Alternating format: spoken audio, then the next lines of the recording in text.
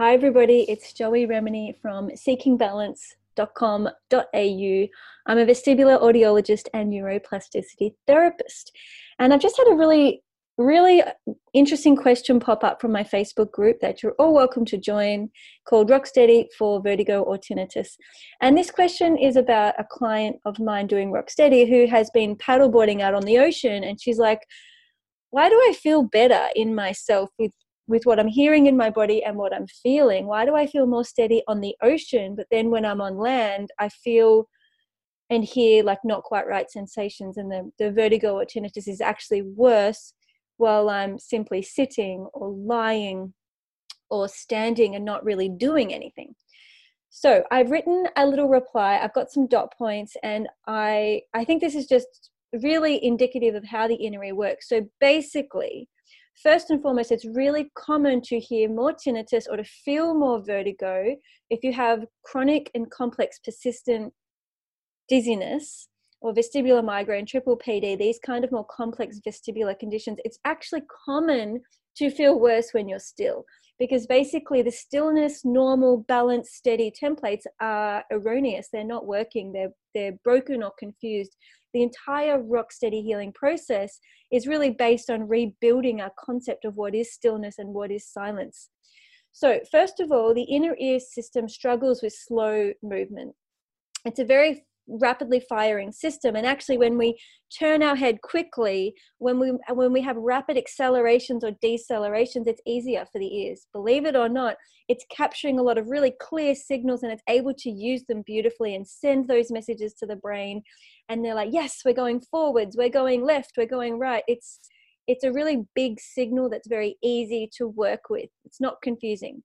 So when we're doing activities, whether it's skateboarding, cycling, skiing, walking, running, jogging, playing games, when we're out and moving, we're giving the ears a lot of really robust, big signals. And the other thing is we're expecting movement. So when we're stand-up paddling on the water, kayaking, skiing, we're emotionally expecting movement. We're expecting challenge. We're expecting all of that. So to feel any kind of slight dizziness would be perceived as appropriate and normal. So there's a few things going on. One is they're really big signals for the ears to use and to send to the brain that are very clear. And the second is emotionally, we're prepared for the challenge. We're prepared for the movement. Now, and it's also noisy. So if we're on the water, if we're skiing, if we're cycling, if we're skateboarding, there's general noise as well. So we're expecting that noise. None of it bothers us or particularly worries us. It absorbs into the situation. Now, if you compare that with stillness, like sitting down and meditating, or in a quiet yoga class, or trying to go to sleep at night, or just sitting down and trying to write a shopping list and do normal daily tasks, the difference here is that now suddenly the ears are not moving, they're still. So they're analyzing just as many signals, but now the signals are all very much similar. There's not like a big, hey, I'm turning my head signal, or I'm accelerating forwards. There's no large, robust, obvious signal for the ears to tell the brain. So suddenly it's now interpreting at a rapid pace all of these very micro movements that are imperceptible to the naked eye. So as I'm sitting here now, I might look really stable and I might look quite still, but actually there is a lot of internal movement happening because I'm a living organism. I'm not a statue and I'm not a piece of art. I'm a human being. So as I sit still, even with my eyes closed in meditation, my ears are still interpreting they're collecting the same number of signals we would if we were on a skateboard. But the skateboard's giving a lot more signals for the brain to use. And when I sit still, it's a lot more challenging for the ears to calibrate, well, what's going on? Am I moving? Am I not moving? And so it's picking up on very subtle changes. And this is where in the Rocksteady process, we're actually teaching the brain how to rebuild a normal, felt, real, authentic, genuine sensation of stillness. And we do that by feeling it, by practicing it, by staying with it. Same when it comes to silence. Silence doesn't actually exist. There are always sound, vibrations, and internal body noise going on since the day we're born until the moment we die. There's always sound in our body and actually in the environment around us. Even in a soundproof booth, there will still be a kind of background white noise that we hear. So silence itself doesn't exist. It doesn't matter whether you're in a jungle, at a rainforest, in a waterfall, out in the ocean, lying in bed, in a car. There is sound vibration everywhere. So silence, actually, the good news is something we create. It's a mental construct. Silence, we have a lot of control over silence because we actually create it, what it means to us. From a scientific vibration level, it doesn't exist. There is always sound vibration. You never eliminate sound vibration, okay? It's always there. Same with movement. Stillness doesn't exist. There's always micro movements and micro vibrations happening very subtly, even when we're laying down in bed.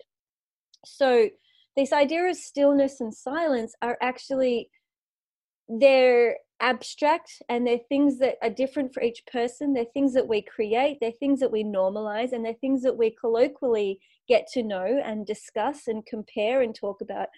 But truly, there's always vibrations moving through the ears, and it's really what our brain does with those vibrations as to how we perceive it and how we exist in the world.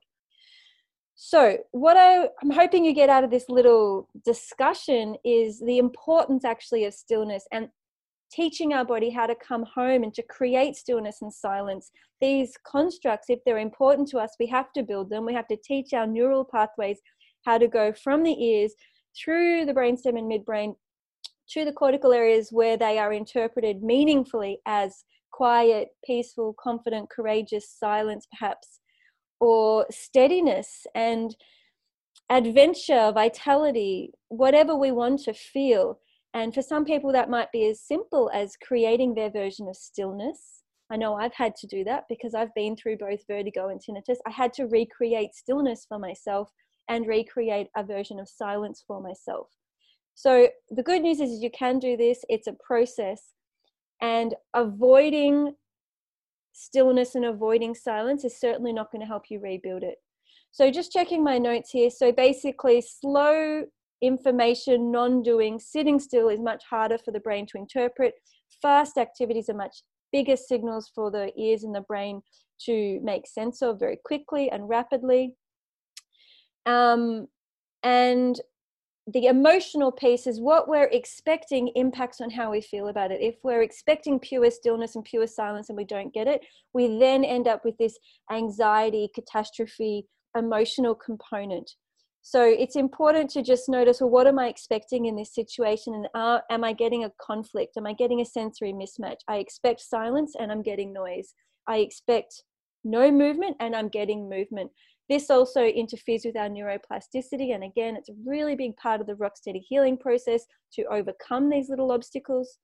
And my last dot point was about our balance and auditory systems. So the way we interpret balance information and the way we interpret sound information will always function at its best when we're calm, present, and engaged. All of those things are easy to put into place when we're doing activities that we enjoy. So the question is, well, how can we become calm, present, and engaged in our body while we're actually non-doing? So while we're being with ourselves in a moment of stillness, how can we be calm, present, and engaged, and to rebuild, reset, recalibrate our neural templates for silence and our neural templates for steadiness? So I hope this is helpful for you. Basically, doing any form of body scanning, whether that's sitting, standing, or lying down, is absolutely key for training the slow and subtle intake of neural firing. And we need to do this at rest while we're essentially not doing anything. And this enables us to rebuild normal sensations and normal sounds. And if we avoid being in this non-doing state, I would call it being as opposed to doing. So we want to give ourselves time to be present and being just as we are. That allows us to learn how to rebuild our neural pathways. However, if we're living a life of distraction, ignoring, denying, numbing, medicating, just trying to push through and just trying to pretend and fake it and just get on with things, we're very unlikely to reach a deep place of healing. And neuroplasticity will really just be roadblocked time and time again if people keep on using those avoidance strategies.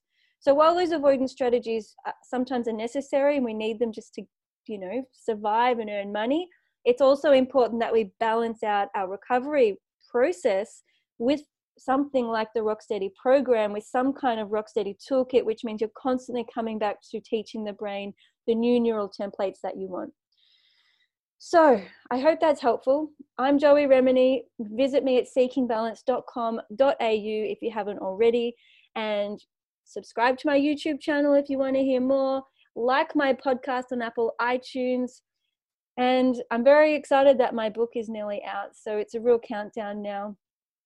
And you're all invited to my monthly live series calls, Q&As. Anyone's welcome to join. And my book launch. So have a look at the links below. There's loads of free offerings, and I just hope you find the healing that you need. So a little bye for now.